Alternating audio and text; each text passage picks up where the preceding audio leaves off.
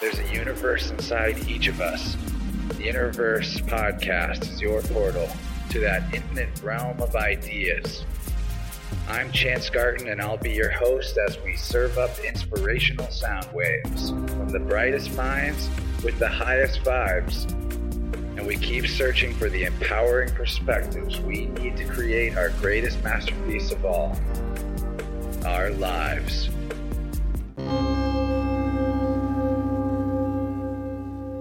Welcome to the One Within All, to another trip to the Innerverse. I'm your host, Chance, and I'm once again honored to have you tuning in and grateful we can digitally convene for another helping of healthy self-exploration and heady synthesis of excellent ideas. One of the biggest memes in many modern spiritual circles is the emphasis on self-love and self-respect. And although we've all likely been working on this in our own ways with positive thinking and mindfulness, a common problem with many spiritual paths is a lack of knowledge about our bodies. And in some cases, an outright repression or revulsion towards our physical vehicle and the so-called fallen world that we inhabit. The truth is, there's an undeniable equation to the self that reduces down to body equals mind equals spirit. You could also throw in an equals energy there too, and you'd be correct. So in our quest for personal evolution and healing, it really helps to work on all three of our operating systems at once. And if we ignore our physical practices, not only will our health suffer, but our magic, manifestation, relationships, and everything else in our orbit will reflect the diminished energy as our personal life force slowly wanes. But never fear, because even if we've let ourselves go for all too long without feeling truly vital, enlivened, and at home within our corporeal shell, the road to wholeness is never far away. And with knowledge, we can always find it again. Thankfully, we've got one heavenly storehouse of earthly learning joining us today, and I've been getting jazzed up to talk to him for weeks after discovering his powerhouse of a podcast. The show I'm talking about is called This Esoteric Life, and the host of this awesome archive of practical occultism is the wizard of Taoist wisdom and smooth-talking Qigong sensei, known in this incarnation as Christopher C. Freeman. The illustrious C. can be frequently found discussing Dantians, teaching folks how to breathe, and transforming fragile egos into strong personas on his excellent podcast, and you can find everything he's been up to over the years at thisesotericlife.com. He's also started an excellent video series on breathing techniques and provided a budding bundle of positive occult teachings over on his Patreon channel, which he calls the Light Club. Check the show notes for this episode to find links to C.'s show, his Light Club on Patreon, and his excellent Instagram page at this_esoteric_life_podcast, where he's also a master of magnificently uplifting meme magic. I'd also like to remind you that if you dig Innerverse and you want to double your informational entertainment, you can become a Plus member at patreon.com/Innerverse. You can find the link to it from the InnerversePodcast.com website or the show notes for any and all episodes.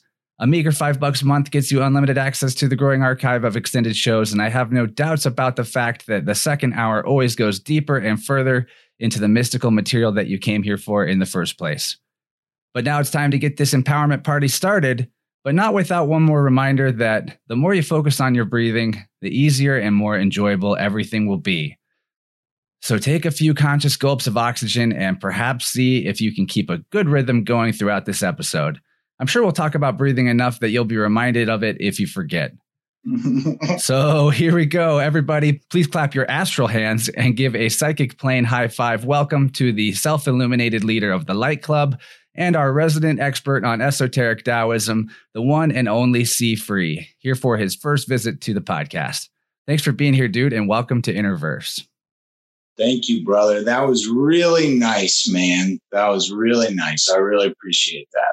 So sweet. I feel my middle Dantian feels really good right now. Good, man. I'd love you to introduce yourself a little bit before we get cracking too. I mean, I get flowery with my words as I get into your creation as the guest du jour, but I'm sure that there's a lot about you that we don't know, and we'd love to hear about it. Thank you. Yeah. Okay. So who am I?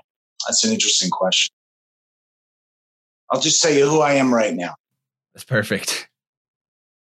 Right now, I am a Qigong teacher, and I am training to be a hypnotherapist. And I'm working with people, clients, on these things. And I'm very interested in what you might call proto-science, which is the idea that there are things that come to us from ancient times that really work and are very functional. So a couple of these sort of mysteries would be the life force, the chi. Another one would be the subconscious mind. So I'm very interested in these things. Do the podcast, This Esoteric Life. My background is in the Western esoteric tradition, and then I found my way into a Eastern approach, you could say, right? And I'm very interested in how it's a lot easier than we think, if I could say it like that. Like, it's a lot simpler than we realize. It's much more near than we might think. And like what you said about the, new age, questionable ideas that are out there. Something that might happen a lot to us is that we get in our heads, we read a book, or we see Thich Nhat Hanh, or we hear stories about the esoteric Jesus or all the yogis and the Taoist immortals. And we basically think that we have to be that, right? And so in ancient times, the reason you'd write this stuff down and the reason you tell stories about the Buddha is so that we can all know what the end looks like, not the beginning. And so that's what I'm interested in, is things like Qigong and things like hypnosis, especially learning self-hypnosis with the guidance of being hypnotized by hypnotherapists. These represent to me not the quickest way, because it's not about it being easy, but ways that are very, very dependable and very effective for us to access these spiritual dimensions of ourselves. And because Qigong comes from a medical tradition, Chinese medicine, and because hypnosis has this hypnotherapy practice, what these are is like spiritual arts that have a real good grounding in the mental well-being, or the physical well-being and the mental well-being. And they both do both, right? So they both do both.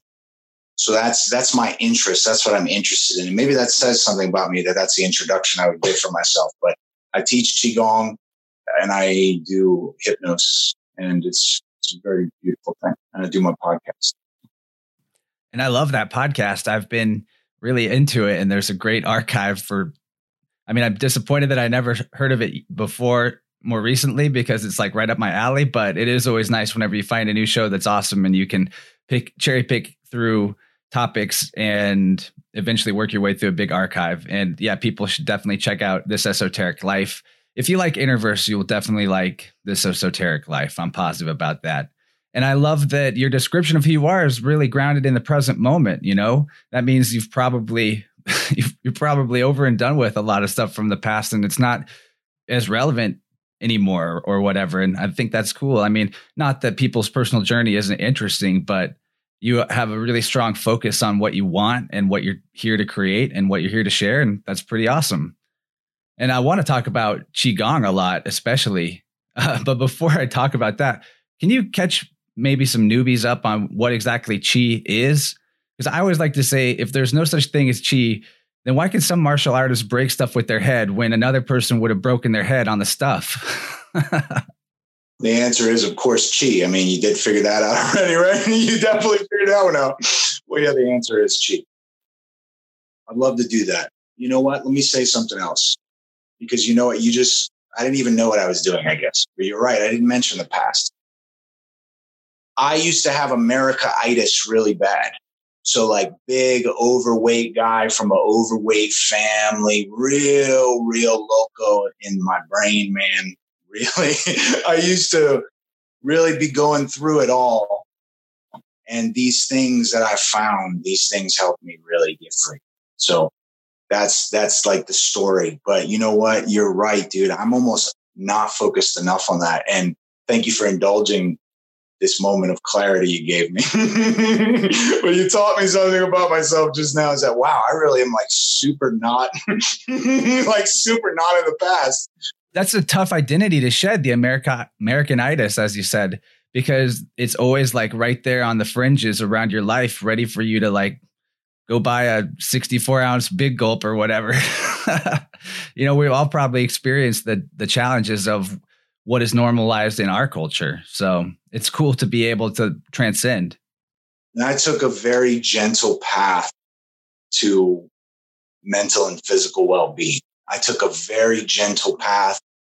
I really empowered myself along the way. And so I didn't miss any of the milestones. Like, I got to have all the experiences that they talk about in a lot of the books. I got a long way to go, but I've had a lot of the experiences and been able to repeat them and duplicate them, like working with your energy successfully.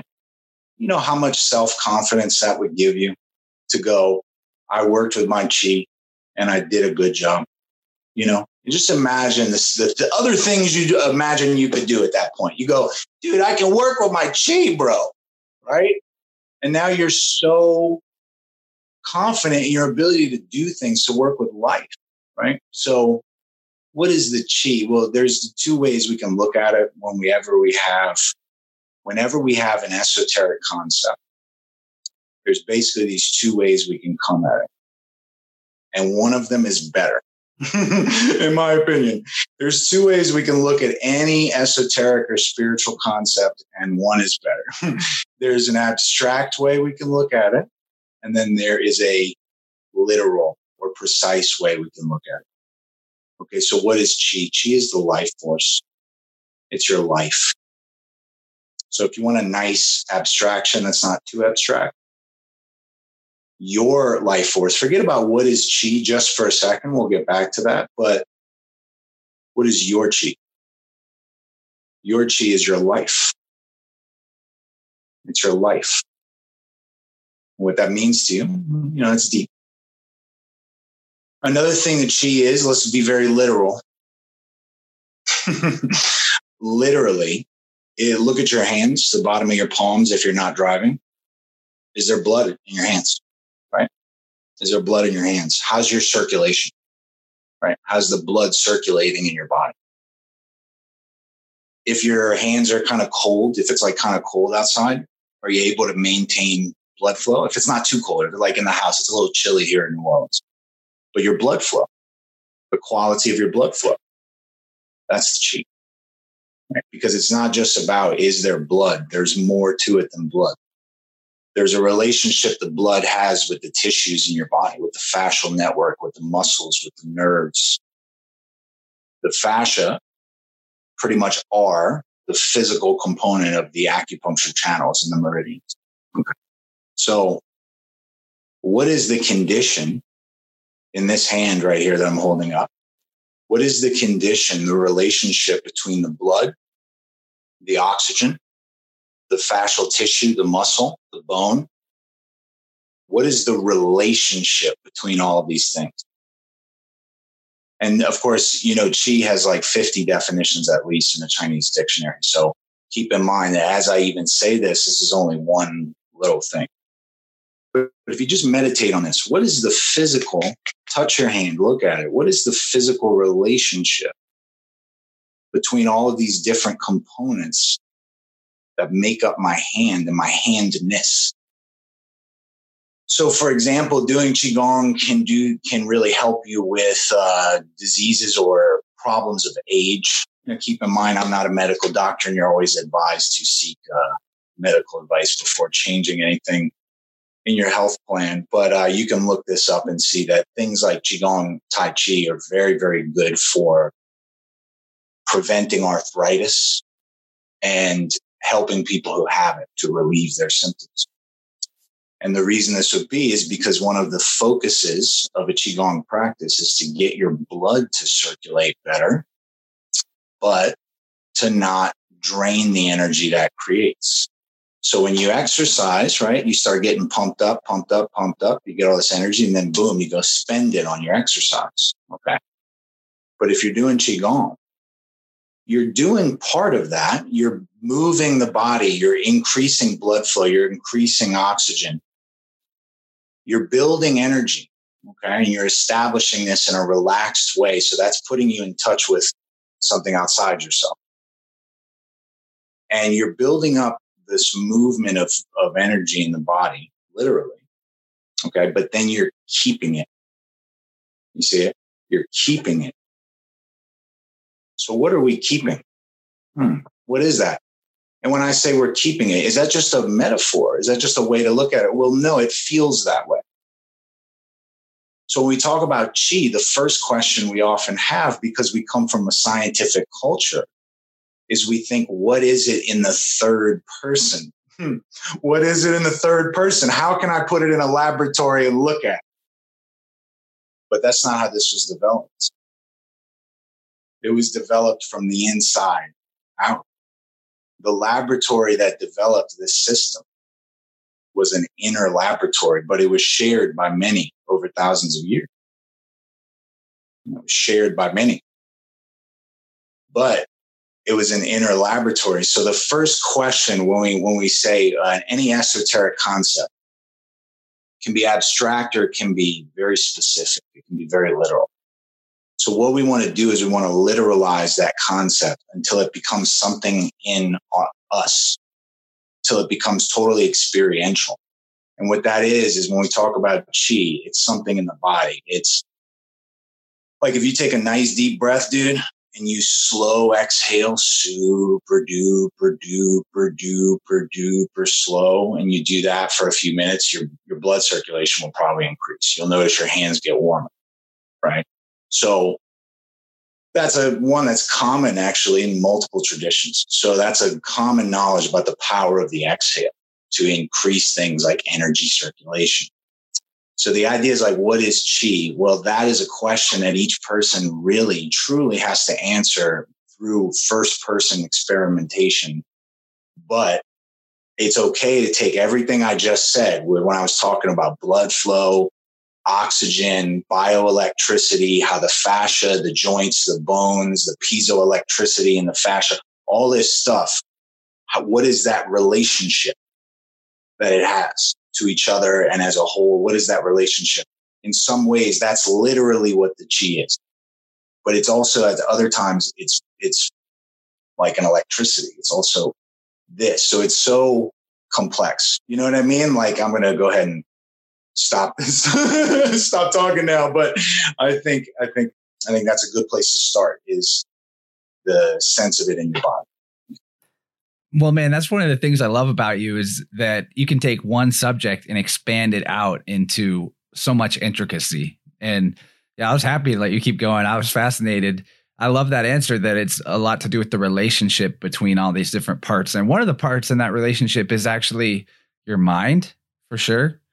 And so improving the relationship in the physical definitely can improve the way energy flows in your mind. And one thing I like to say too is, if you move in unconventional ways, you'll think in unconventional ways. If you move in ways that you don't normally move, you will unlock a similar capacity mentally. So in my experience, that's one of the things Qigong has helped me with, for sure.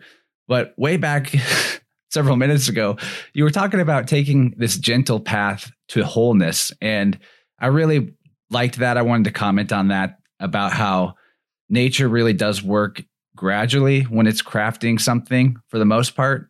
And the only times when something huge shifts really quickly is usually like a catastrophe.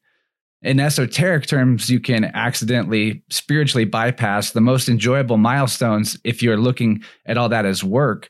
And it's not like you're not going to have to spiral back to the basics anyway. You said in your Dantian breathing course that you have on the Light Club, which I totally experience the same thing, that the breath is the alpha and the omega. And so maybe this would be a good time to kind of talk about what a Qigong practice looks like or feels like in the activity itself, and how the breath is such a huge modulator and component of it.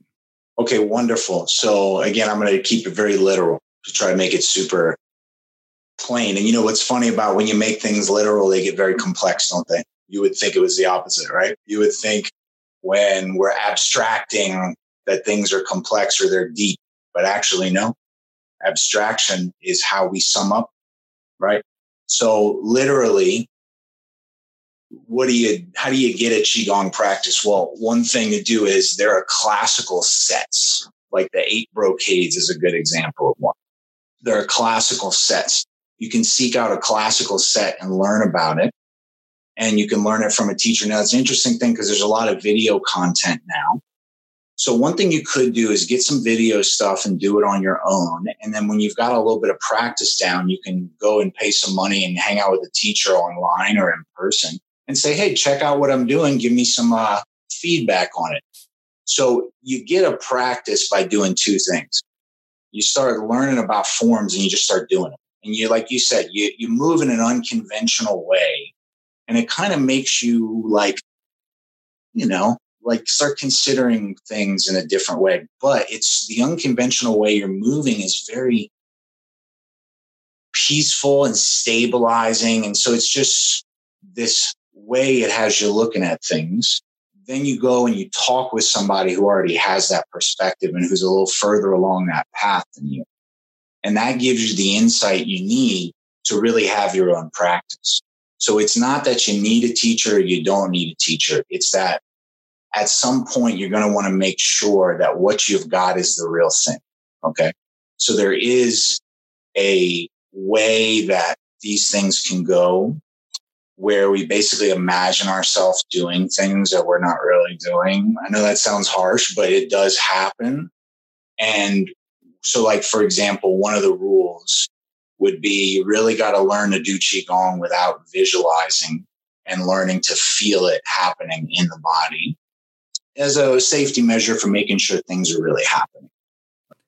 One thing that I've heard from, and I think in my experience, though, with this, that it is kind of possible to use the imaginary capacity you have to give your body and mind a language to communicate the feeling of the energy flow to. Because if you've like never perceived that, and it's like the sense atrophies, and since it is kind of an internal and to some degree mentally interpreted feeling, I mean, what you're saying definitely makes sense that you could also go too far. And let me tell you what is great about what you just said. Okay. So that's an inference.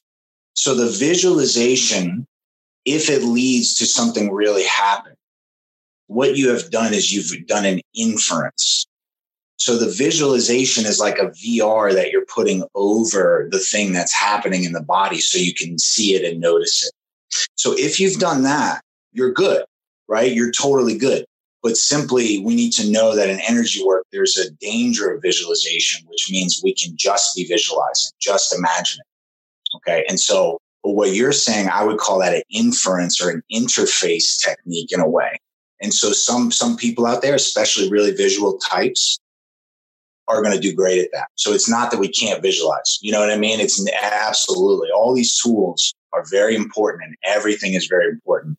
It's more like when we're talking about specific things, we need to know that that's simply the way the spectrum works. So if you've got a really good visualization VR interface that's doing something, that's fantastic. You know what I mean? I love that you call it a VR. Would you say that someone has found a good practice or set of movements if in doing them repeatedly, they actually start to teach the person how to do it more correctly, almost intuitively as you go? Because that's been my experience. Like, I learned these movements from a video series and I probably only watched through it twice. It was like an 8-week course. It was awesome. But then after that, the more I did it, the more I would almost like self-correct, and without necessarily having to remember back, it was just that like the energy flow that I was feeling would suggest the right way that it should be done. Does that make sense? Absolutely right, bro. And that's why your visualizations are working, because you're doing something very correct there. Okay. So the forms contain multitudes. They teach you something, like just doing the forms. That's why we have classical sets. It's not that there aren't other sets. There are probably hundreds, right? If all told in the world, if you could discover them all, which we never will, but there are probably hundreds of really good ones. And all of them are built in a way that they start to tune you into something. You know, there's something we start to tune into. And I think it's a simple way to say it is the aura of the earth consciousness, the earth chi field. There is a field of healing. There is such a thing. And tuning into it is as much mental as physical. And yeah, I mean, what you're saying there is very, very beautiful, my friend. The more you do it, the more you go, oh, this is right. This is wrong. I need to do it more like this. And as you get better at the form, it changes a little, and it changes internally. And you start doing different stuff on the inside and different stuff. But it's always built on top of that original understanding you had. So that's what some people say the definition of Kung Fu is that process of doing it every day. And it's like the process reveals something, right? Like the process is its own teaching and has its own wisdom within it. I totally concur with that. It's amazing because you would think, okay, I fully understood this. And then it might be 2 weeks later. It might be the next day. It might be months later, but all of a sudden something further clicks in there. But even whenever you're not getting a whole bunch of deep insights into like the nature of the next evolution of that particular movement, the movement itself doesn't lose any value in repetition at all. So it's pretty amazing. It's a true treasure. One thing also I personally found enjoyable with Qigong is to do it outside, barefoot when possible. And like the ultimate would be next to some sort of flowing water that doesn't have much obstruction, as like symbolic of what you're attempting to cultivate internally. Mm-hmm. Excellent. Yeah, you could also go to any sacred site that was like a classical sacred, like Stonehenge, and do Qigong around Stonehenge. You know what I mean? You could do, yeah. So that's a very, very beautiful thing. I'm going to Stonehenge later this year. I'm going to do Qigong at Stonehenge for sure. It's like what you said. It's tapping into that field of healing that is the Earth's aura. Mm-hmm. Mm-hmm. Wait, say that again. I'm sorry. Well, the sacred sites and just being grounded barefoot, all of that is like connecting you to that Earth aura of healing, I would say. Things like ley lines. I'd like to go to a certain ley line intersection and do some Qigong, see what happens. You know, I'm just an idea, but I think it would be fruitful. Yeah. There's no wrong place to do it. I'm often that strange person doing it at music festivals or something in the middle of a crowd where other people are like drinking beers and trying to get loaded to feel like energetic and happy. No, you know, not that I'm knocking on people who want to do what they want to do. Sure, that's cool. But like I can make myself feel any type of way since I gained this practice without needing a lot of the external stimulus. And I think that there's so much value in it. We could just talk about these esoteric benefits forever. Yeah, that's so true. It's so true. And so I'll tell you something interesting about that.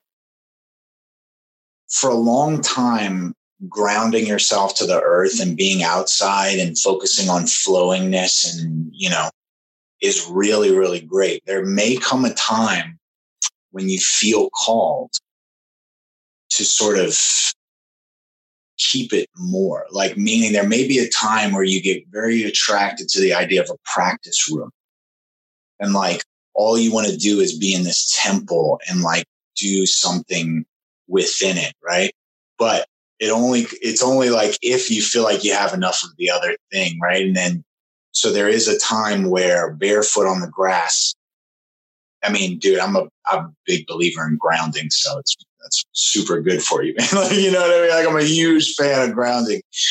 Although there may come a day in your Qigong practice, and this is true for anybody, when you want to wear shoes because there's something you've built up that you're trying to keep in a way, and you're trying to like that's a thing to consider. And I swear to God, I'm working on not being so contrarian, right? Because that's not my interest. It's always that it's yin yang, right? It's always because it's that, because there comes a point. And so that's what's most interesting to me is the fact that there's definitely a long time where you just want to lay on a grounded sheet every time you sleep, dude, and just get that good grounding, get that good de-inflaming, you know, get that going, dude. Like there's a part where you just want to just get in it, dude. Just go swim in Mother Nature, dude. Like there's a time. And then there's like another thing which can happen, maybe not. For everybody, it's you know, but it seems kind of universal where you go, I really want to wear shoes now. I want to wear black. I want to keep everything in a way because there's something going on that I'm working on, and it's really fun and it feels really good. And so it's as if yin and yang were real, where you have this expansive flowing that's very connected to the ground and the earth. And then sometime you might want to go the opposite and go in and go super dense in a way. Really, that's one of the hallmarks of the practice in itself, is that it does express yin and yang in a balanced way. Like you're breathing in and making one motion, and then you're breathing out and typically reversing that motion in some way in a lot of the movements. So that totally makes sense. And if you've come to a level of internal purification where you are really able to stay grounded just through the breath, and you don't need that sort of mama hug to make it all feel better, that can totally, because you're creating a container in yourself, Yeah, no, it's not because you don't need it. It's because the relationship is so deep that it's like mama wants you to go do this now, sweetheart. She wants you to go do something else, but she's there. Like it's the same. It's just like, imagine feeling that full connection, but even inside. Yeah. And even no matter what, you're never fully disconnected from this bioelectric field. And bioelectric is a word you used earlier, and I love that word. And I think it definitely applies to Qigong, because when I'm doing it, I often feel or always actually, it's not often, there's these pops and clicks, like little internal shocks where you touch something, and it seems like energy blockages just getting cracked and moved out of the way. And that is a big part of what's going on, right? You're clearing these meridian channels. Can you talk about that? So there's a really great concept. It's called Song, S-O-N-G. You can look it up. Song, Taoism, Qigong. Just search for that. You'll find it on Google. And what this basically means is relaxing. It also means letting go. It also means releasing. But remember, these things are not abstractions. They're physical. They're literal. So I'll give you an example. If you just bring your hands up, like there's a common Qigong form where you just bring your hands up and inhale, and then you bring them down as you exhale. So if you were to essentially create a wave of relaxation that went down from the top, if anybody's driving, don't let me hypnotize you right now. Blink your eyes, stay awake. Don't let me hypnotize you by saying this. If you were to create a wave of relaxation that started above your head and really relaxed your whole face and your whole skull and your neck and then your shoulders, and this wave of relaxation could all fall through your torso, your arms to your fingers, all the way down to your toes. If you could do that just by taking one breath, right? If you could inhale and then exhale and allow a wave of relaxation to travel down your whole body, releasing and relaxing everything down. In a sense, it feels like you're hanging your muscles from your bones. It feels like your bones almost rise up as your muscles sink and hang from them. And this creates this very solid feeling. So just to give you an example, like the idea would be that there's a state we can be in where it's that easy to relax and release. And we want to, that's not easy, but it can be that easy, you see, right? That's hard as heck to do, dude. That's Kung Fu. It will take years. But if you get 10% of the way, it's going to feel so good that it'll be worth it times 100, right? You would have spent 100 years trying to get that feeling like that, right? So the idea is that as every inhale is meant to bring our awareness back to our body, and every exhale should relax the entire body. So we have built into us at our like peak breathing level, this innate capacity of inhale, my awareness, just like the air enters my body, my awareness enters my body, and then exhale. And you can see it if you do class with me or something, right? I show people. It's very, very obvious, right? And the idea is that is a state. It is not just relaxing. It is not just oh, the work day's over. Now I'm going to relax. Right. The idea is that there's a way deeper thing we can have where we can be in a state of releasing. Now, does that mean we want to always be 100% just doing this all? No. It means for a long time, we want to get really good at song. We want to get really good at this, which is at a basic level, just inhaling and bringing the awareness to the body, exhaling and letting yourself relax. You will notice that this is natural, that the more you try to do it, the more it works and the easier it becomes because your body already works like this. This is not unique. This is not discovery. This is there already. So the idea, all the people talking about people in the past, they had incredible memories. They could walk 12 miles a day without being injured Oh, you got muted there, buddy. Sorry, man. I had a call come through. You were saying about all the incredible things people in the past could supposedly do. I'd heard that even Native Americans that were first encountered in New England by the Europeans were like running around in a loincloth in the middle of winter, and they didn't understand why everyone needed clothes at all. Mm-hmm. Right. There is a level. I mean, you see this like to give respect to like Wim Hof or something, like him getting people to go do that kind of stuff. Now, I'd rather keep that chi personally, but if you got some chi you want to spend and that sounds fun to you, dude, go have fun.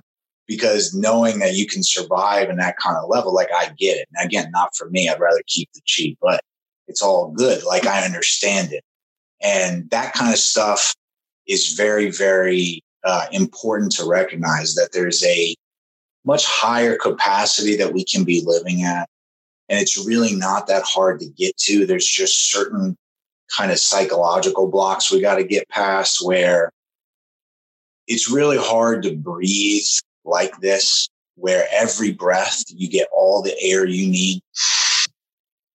I mean, it's like giving yourself a hug just to get all the air you need. It's so loving to yourself to just breathe in all the air you need and fill it up. And then what does that do? It brings your awareness back to your body, which that makes you feel good. It brings you into the present moment, right?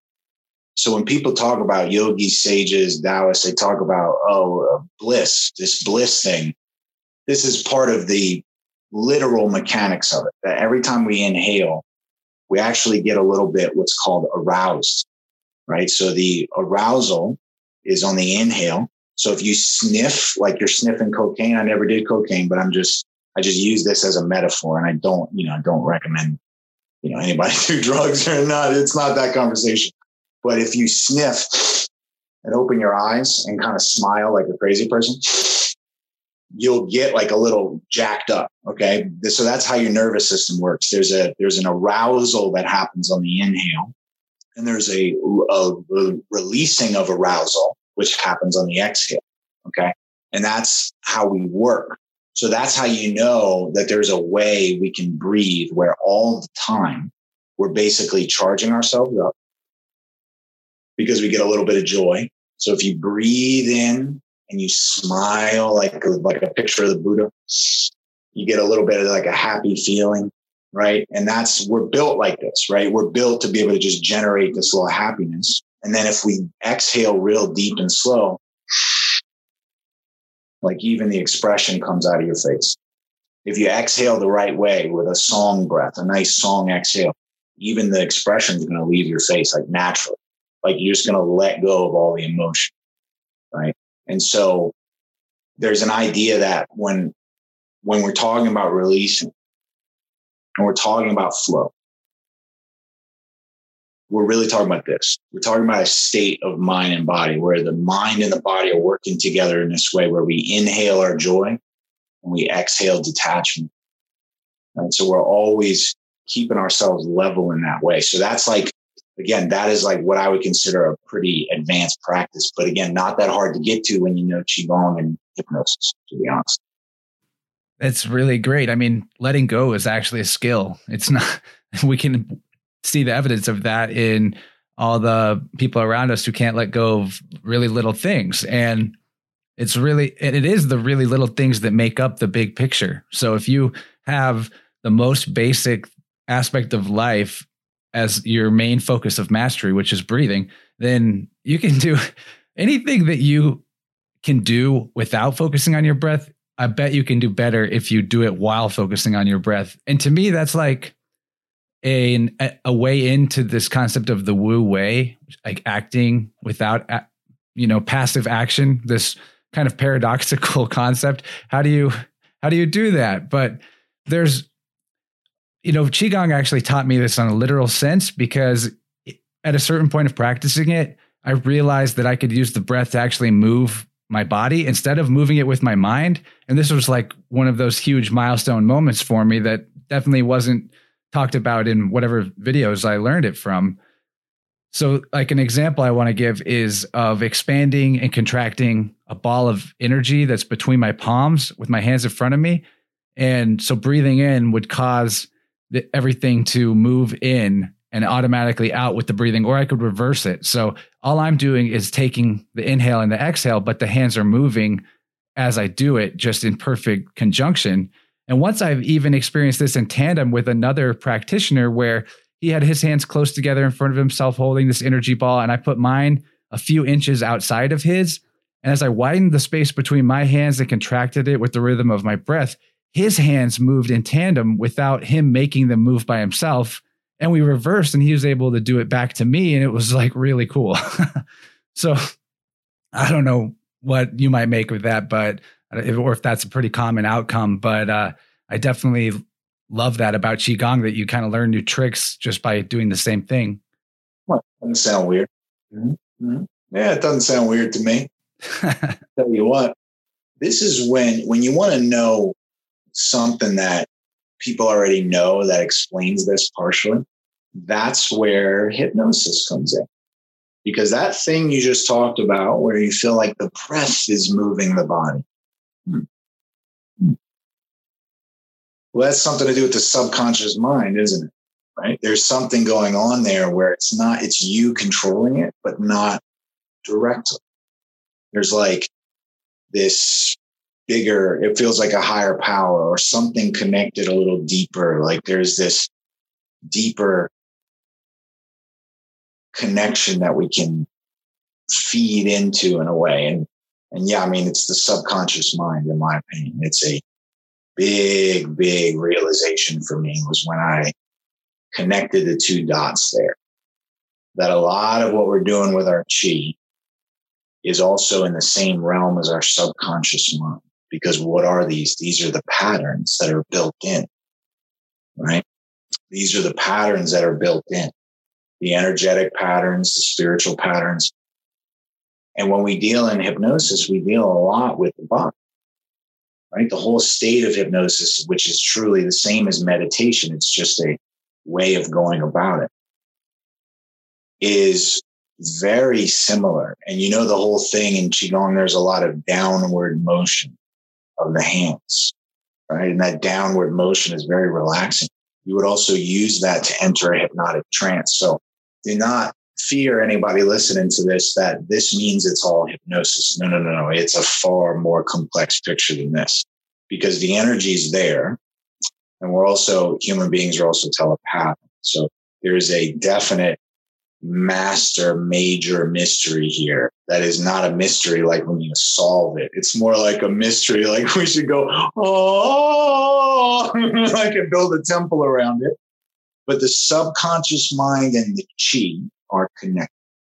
They're definitely related. There's something. Now remember that whole concept that's coming from a Western source. The other concept is coming from an Eastern source. So that's an example of like things that could inform each other. And I find that they do. I find that they have something very much to do with each other. Yeah, absolutely. And really, I like that about you. And it's something that I try to do as well, is it's symbolic of yin and yang and balance to bridge East and West as well. I mean, it's just another lineman where the true source of who and what we are is found in that invisible dividing line, which isn't really, as they say often about the grand ultimate or the yin yang symbol, is that line, that wavy line in the middle, isn't exactly the divisor. It's actually the uniter. And our body and astral body also have a similar dichotomy.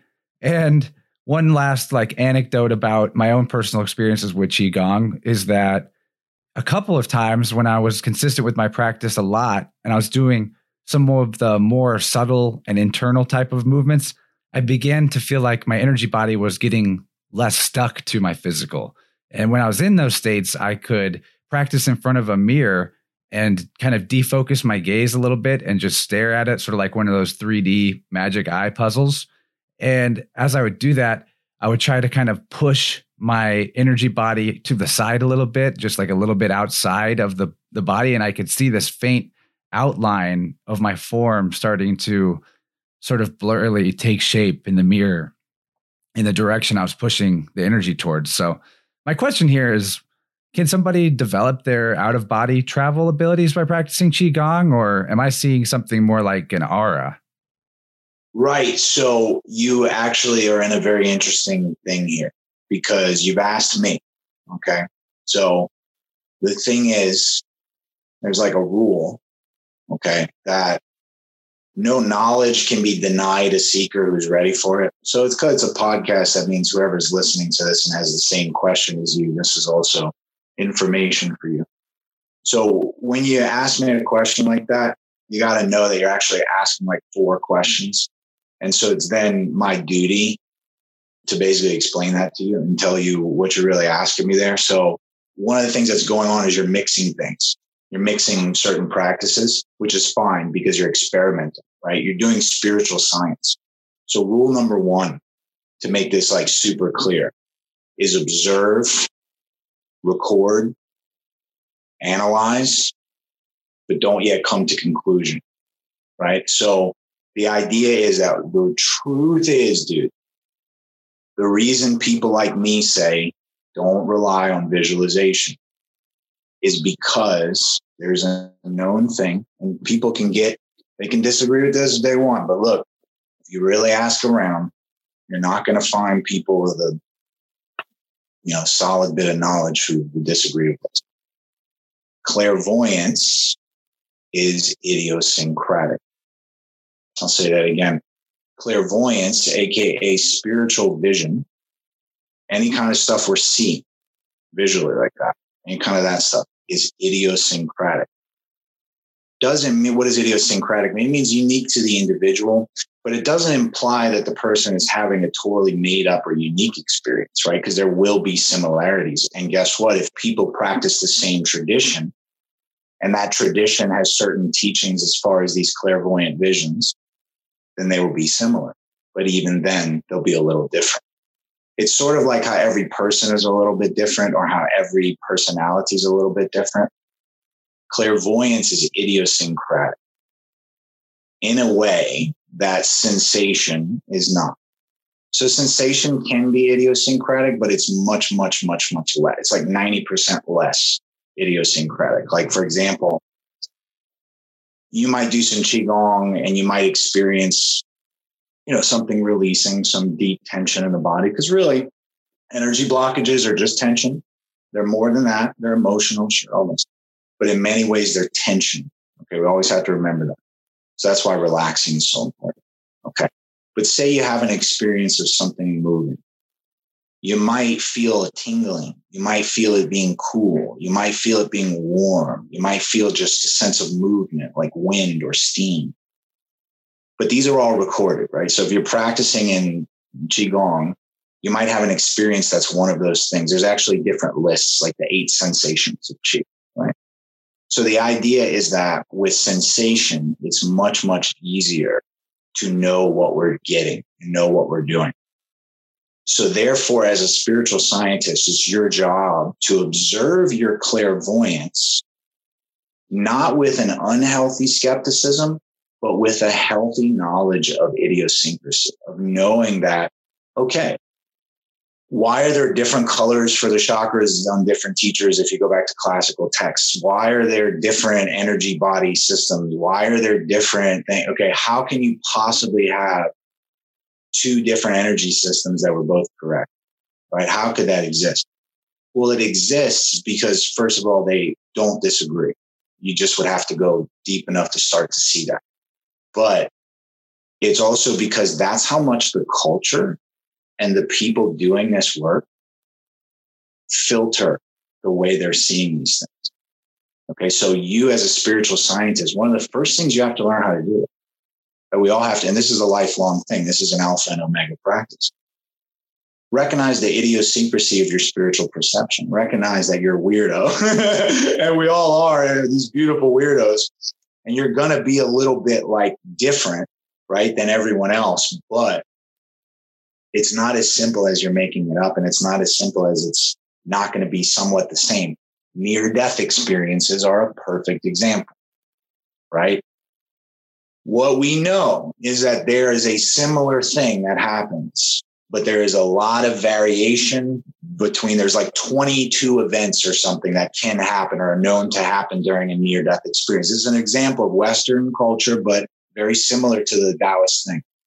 There are like 22 events that are known, but they're always different for each person, right? So we know that the real stuff, this is how it works, right? And that's why we call it spiritual science, because you can then be at peace, because then you know, okay, I had this experience, right? What did I have? Well, really, you want to interpret it like a dream in a way. You want to remember it. You want to write it down. You want to analyze it. Maybe you go all Ghostbusters and you start looking things up in the ancient texts and you start doing your research. You see what I mean? Like the question you're asking, what actually am I doing here? Well, one thing you should know as far as your Qigong practice is you're going to want to be careful about doing anything that involves pushing energy outside of your body. Okay. That's important to know, that there is a potential danger with pushing energy outside of your body, meaning because you don't have it anymore, right? So if you were to just do anything too much, it wouldn't be a good thing. Energy is always leaving the body, always coming into the body, right? So if you were to somehow throw off that balance, the obvious thing, right, doesn't mean you are. I'm not saying you are. Again, not being contrarian, you're doing what you just described is beautiful. You're doing the spiritual science. So the first thing to know is, how do I look at this? Like the first question is like, I had an experience. How do I even make sense of it? Like, how do I even start making sense of it? So step one is don't make sense of it. Observe it, write it down, analyze it, see if anything comes to you, write that down if it does. But don't go all, you know what I mean? This is the angel of the Lord come to teach me the way to lead humanity, right? Like, don't go all like that, but be like rational, like, yo, this happened. Right? That's how these ancient people that we think are so cool, like Egyptians or shamans or whatever, that's how they would do this stuff, right? They would just go, oh, I had this dream and I'm going to let it do its thing and see if it teaches me something, right? There is a moment where you might go, eureka, I know. Now, hopefully that's where we're going, right? So the first step is, how do I even look at this thing? Well, like that, right? Like a scientist. Isn't that fun? Isn't that like a game? It's like we just made it Skyrim. Isn't that awesome? Right. So, right. What do you think about that? And then I'll go on. Oh, well, it does take a lot of pressure off to just be a more neutral observer of what's going on. And it also makes sense what you said about not wanting to push energy out of the body unless you really know what you're doing and you have some reason to do it. I think in the case that I'm remembering, that I would like suck back in after in a sense, I don't think I was really pushing it out.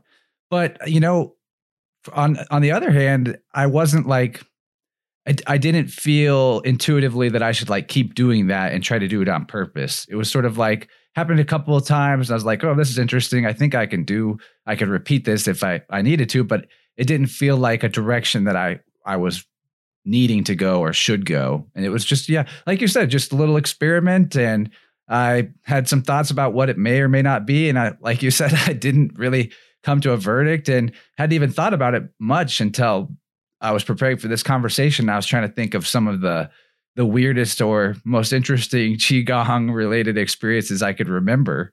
But, I was wondering, you probably want to continue, but I have more questions about weird Qigong powers whenever we get a moment. There was one more thing to go along with your question you asked me, which was really 3 or 4 questions. Okay. So the first question really was like, what's a way to look at this that makes sense? And we covered that. Now, what were you seeing? Because I can give you a little bit of help there.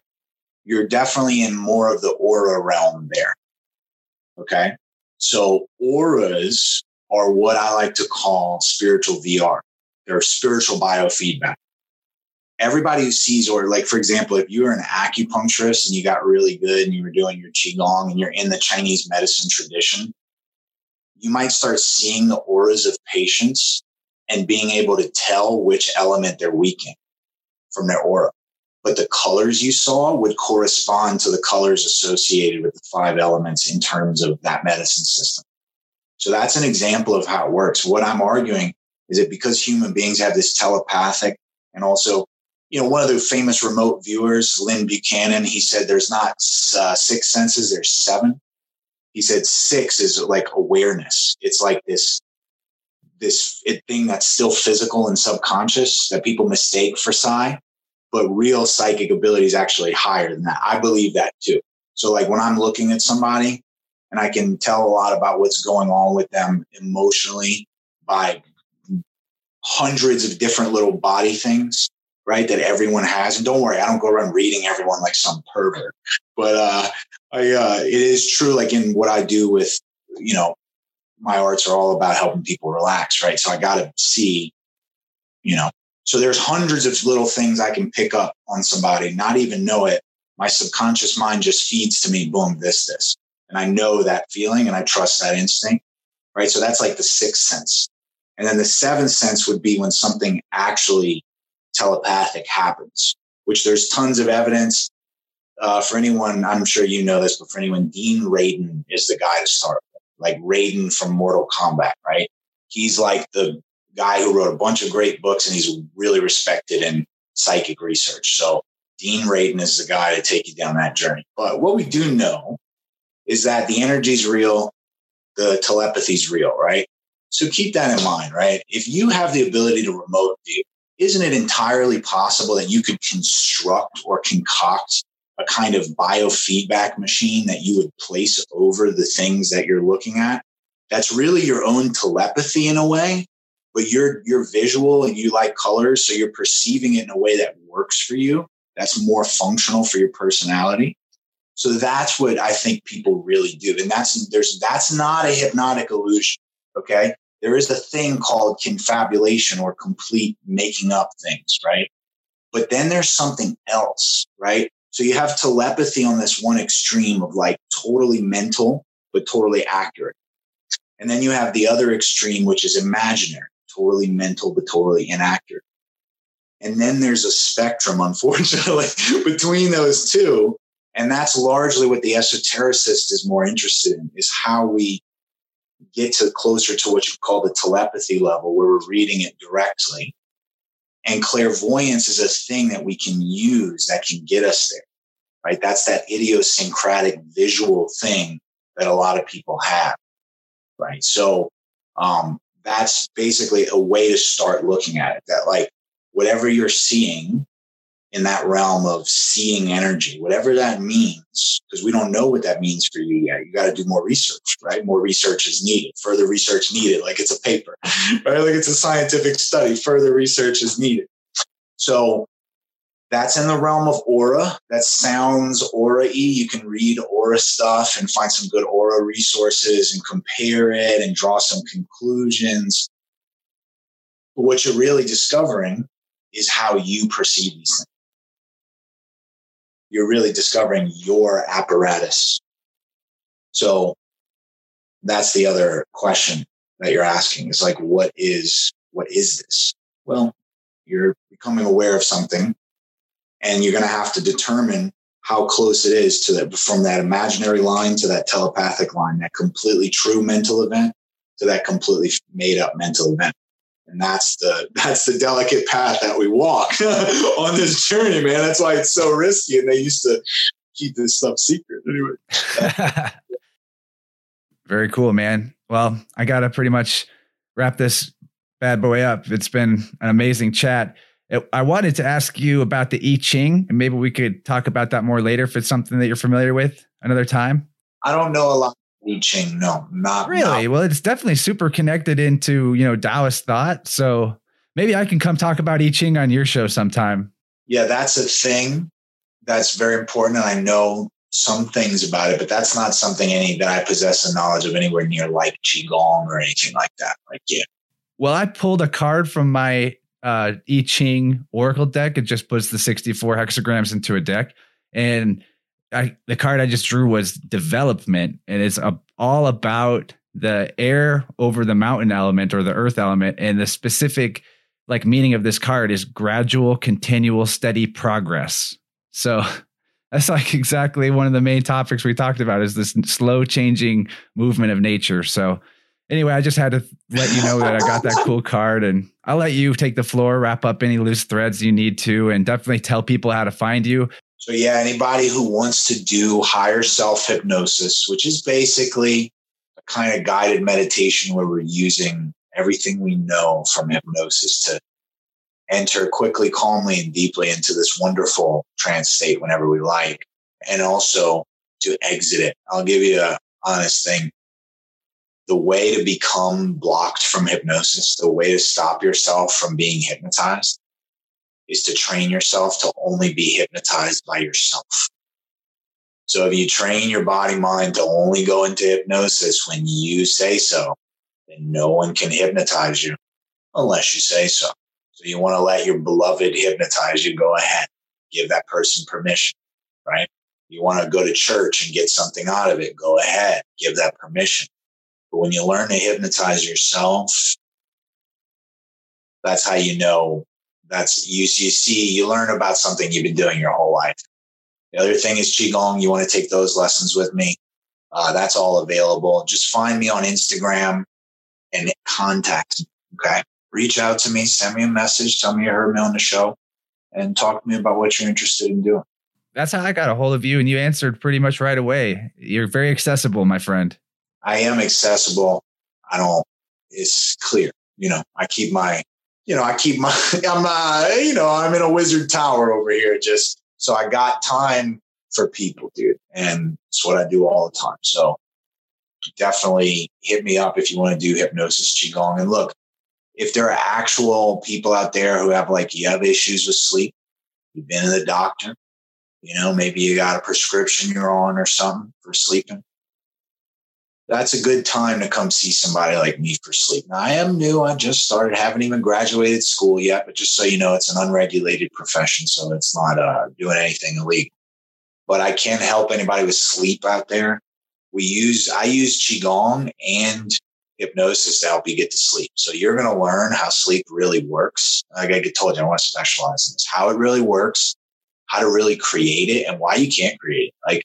Things like that. So if anybody out there has that problem, also, we might need to get a medical referral, which is just you going to the doctor, just getting a piece of paper signed. But anybody who has any problems like that, or, any pain stuff, right? I can help with pain as well. But again, we need to have a medical referral. But if you want to add a nice holistic thing onto your thing that you're already doing, you can hit me up. I really can be helpful with some of that stuff. So just contact me and we'll chat. Right? It's actually not that hard to get me on the phone.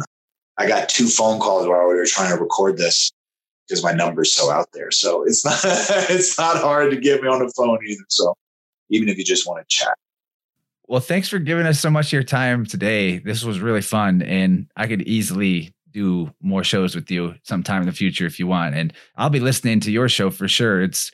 I've learned a lot. It's the kind of program I've actually been looking for a while. You're the type of person I haven't quite yet found making this type of media before. I mean, I've met people with, deep Qigong practices or deep esoteric knowledge, and many of them I've found as teachers online too. But I really like your style, man. And I'm a big fan, and this was a super fun conversation. I'm really glad we had it. Thanks, dude.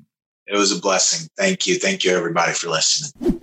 In the immortal words of some guy from the 70s, everybody was kung fu fighting. Those kids were fast as lightning. But seriously, there actually is a relationship between kung fu and qigong. And one of the cool things about actually getting into these practices or something like Tai Chi, which is also in that sphere, is that when you're doing it, you can kind of feel like a Kung Fu guy.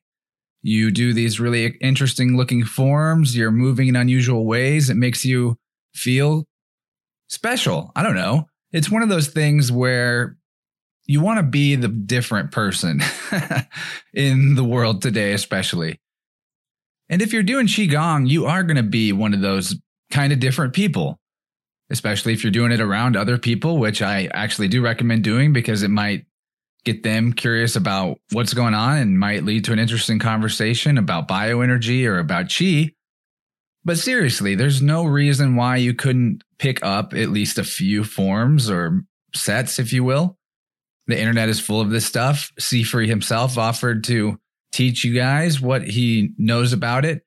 I'm definitely interested in at least doing a little bit with him so I can maybe add to my repertoire. I learned from a website called longwhitecloudqigong.com. And I think the teacher on that website is a guy from New Zealand. I think, but I also got a book by him and spent a good several months trying to figure out this Qigong thing and realizing that it had a really good effect on me pretty early into it, especially just the simple Qi building breath work that is a major part of the practice. And you might notice if you get into Qigong that you feel like it does overlap with something maybe you've already trained in, like yogic breathing or meditation.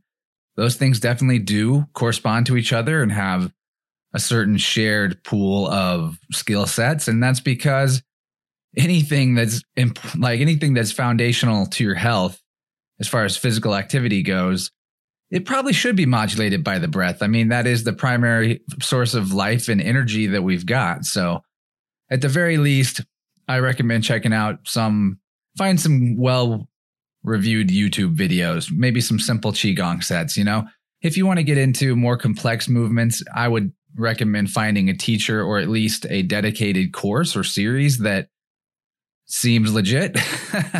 And you'll eventually know on your own how well it's working. I mean, this is a spiritual science, as Seafree was saying. And I forgot to mention, thank you for coming on the show, Seafree. If you're still listening at this point in the episode, I do appreciate it, my man. It was a good conversation. Want to talk to you more about all kinds of things and feel like I met a kindred spirit. I've always kind of thought that maybe I could teach some people Qigong someday, and maybe that's something I'll do. I wouldn't consider myself a master, though, and I would definitely need to probably, get certified is the right word, but spend some time with someone who is a lot more experienced than me, because my experience is highly personal and individual, which is good, but I don't have necessarily the exact training as it's passed down in any one lineage with the intention of the person learning it becoming a teacher. I'm definitely just a student of this stuff, but even as a student, I feel like I could definitely show somebody some movements that would make them feel more energized. And in my opinion, the more I consistently do my personal sets of Qigong that I've learned, the better I feel throughout the day.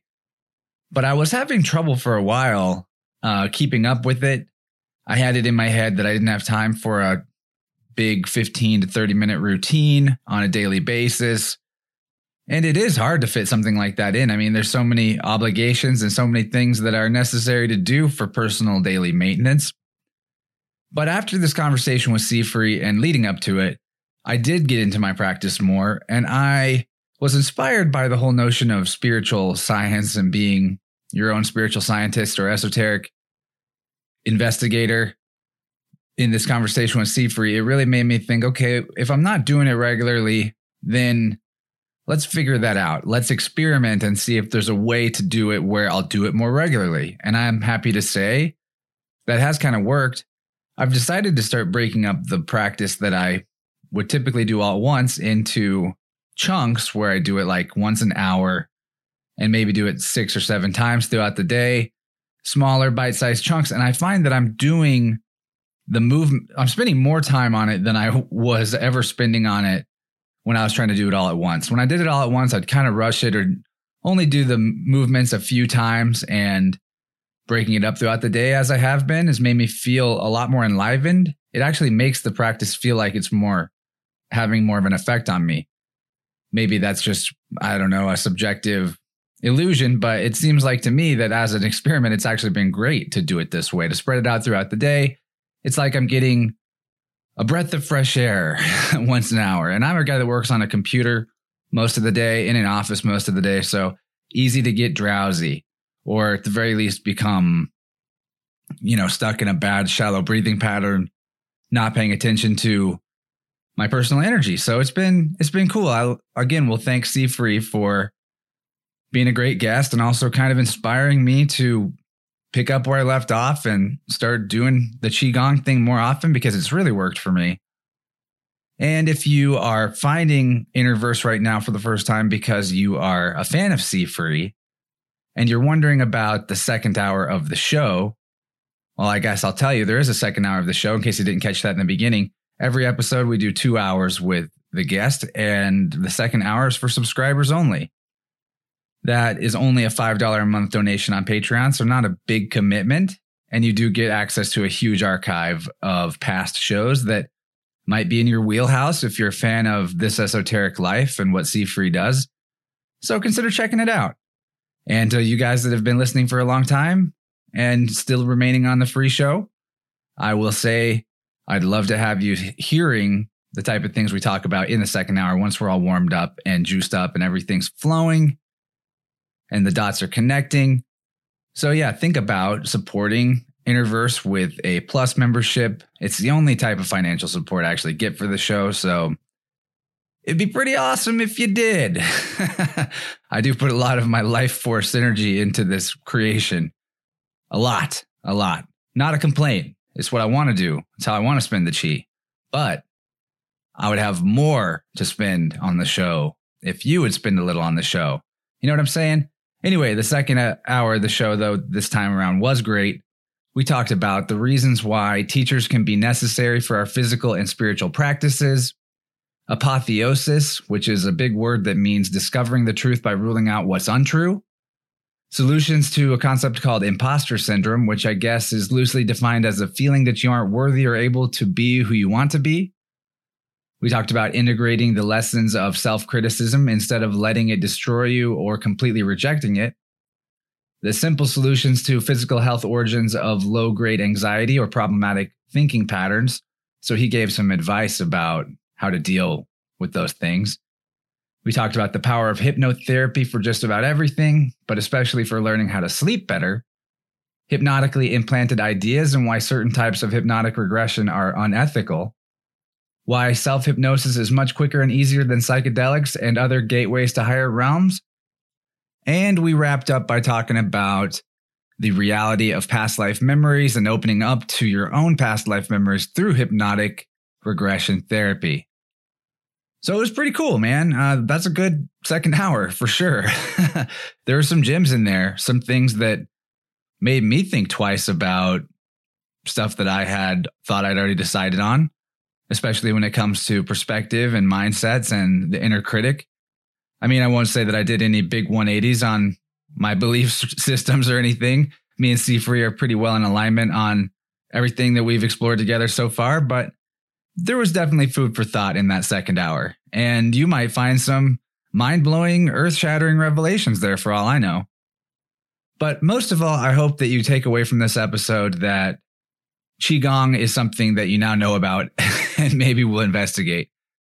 It's a great supplement to a yoga practice. I wouldn't say replace yoga with it necessarily, although I'm more drawn to it than yoga. I feel like it actually helps me stay limber in a similar way, but maybe it's not quite got the same benefits as yoga. So I definitely wouldn't say do one over the other, but experiment, right? This is your spiritual science thing. And when it comes to either yoga or Qigong or any especially physical practices that we know are good for us and help us maintain healthy, vibrant life energy, we got to be aware of the feedback loops that exist, both good and bad, when it comes to this type of thing. I myself forget and have to relearn all the time, like I kind of talked about at the beginning of this outro, falling out of the practice and getting back into it. But these practices that build up chi or the lack of these practices are definitely creating feedback loops on an energetic level. You might just think that you're lazy and that's why it's hard to start a practice or restart your practice, but you might not be lazy. You might just have low chi levels. You might just need to breathe more. You might just need to do some very basic chi building exercises. And doing stuff like this is going to build up and store energy, like putting money in the bank, as I think I took this metaphor from Seafree, and it's going to make it seem much easier to do those things that you know are good for you.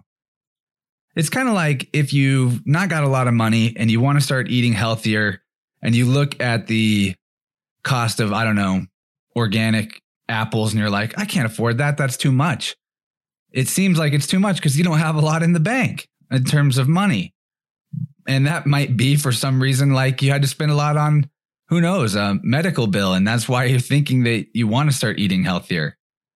And see, if you were already in the process of eating healthier, then you might have had more energy with which you might have generated more currency because you were more able to do whatever it is that you do to generate currency.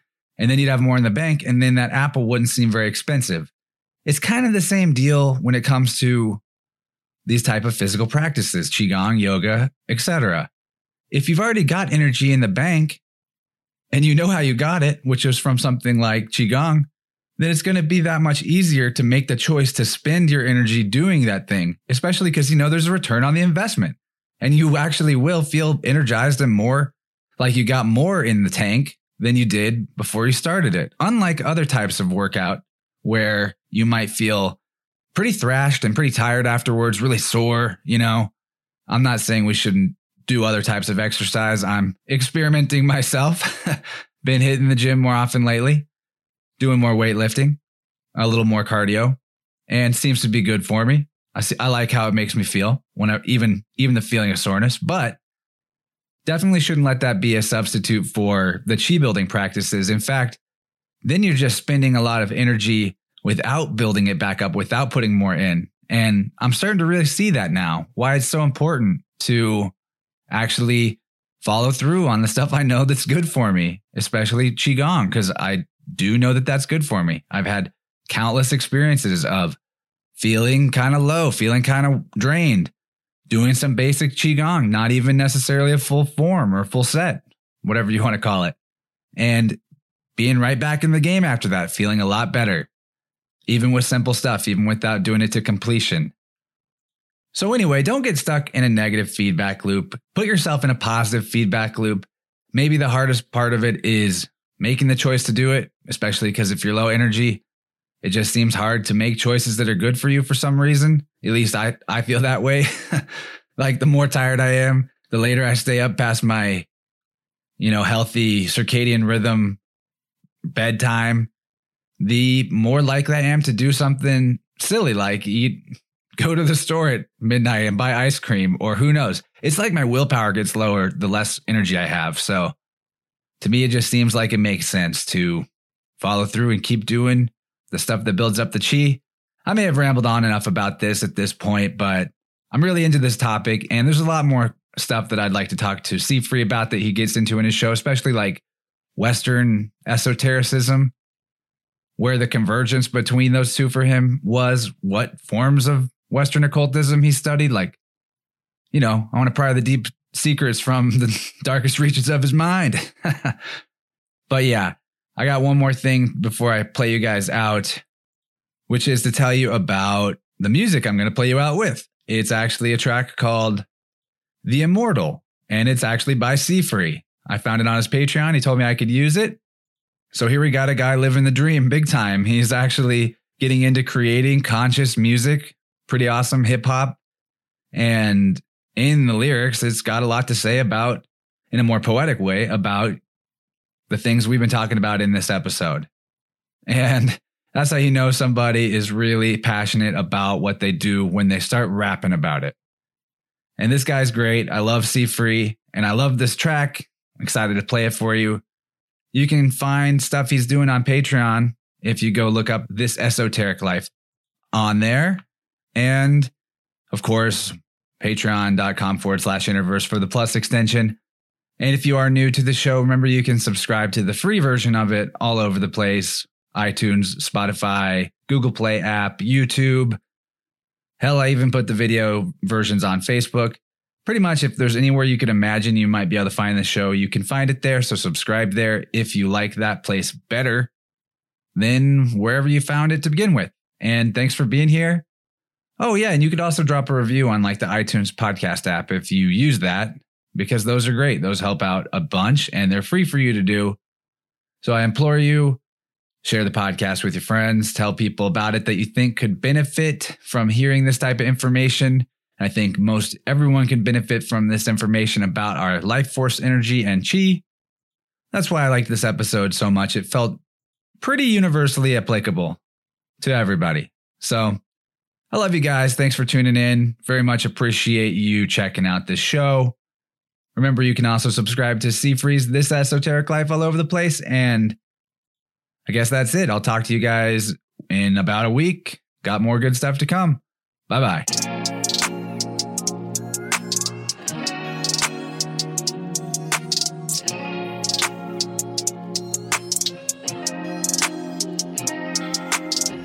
Zero flex, but steps like an immortal, so it rests. The scent of his flesh is floral, he's never stressed. But stress is your chi is a portal, and the flow of it is pure unless you're being immoral. And he can see in tomorrow, infinite discipline, although it seems informal. He knows the alchemy for getting free from sorrow, and he can teach it, although his mystique is borrowed from the aura of the earth. Yin chi in his abdomen, from horror to mirth. Live free and masculine, plethora of rebirths. What on earth is happening? Humans reverse, caught in Lucifer's trap again. Give him hell in each verse, he don't need to eat first. Breathe chi into the LDT until you see your deep worth. Do that which we agree works. The aura that frightens wickedness. The self-mastery that heightens innocence. The qigong that brightens eminence. And a song to cause righteous incidents. Full humans who use light like instruments. Rulers, druids doing divine impetus. He worships God, but don't mind dissonance. Proto-physicists seeing signs of omnipotence. Vibes are tribes, so choose wise. See things with new eyes, ears etherically alert to that which few surmise. Making miracles from dirt, cause we really do try. Remember Tony Montana hated his life, so wait till it's right. Seek peace and never be baited by spite. Keep secrets and never leak, hated the mic. Work hard just to chill and have the stablest life. Listen homie, you'll be God if you're just patient and right. And build a body and a psyche that can take in the light.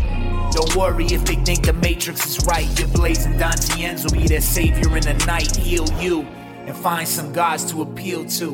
And bring back some knowledge for the people that's real true. Heal you and find some gods to appeal to. And bring back some knowledge for the people that's real true.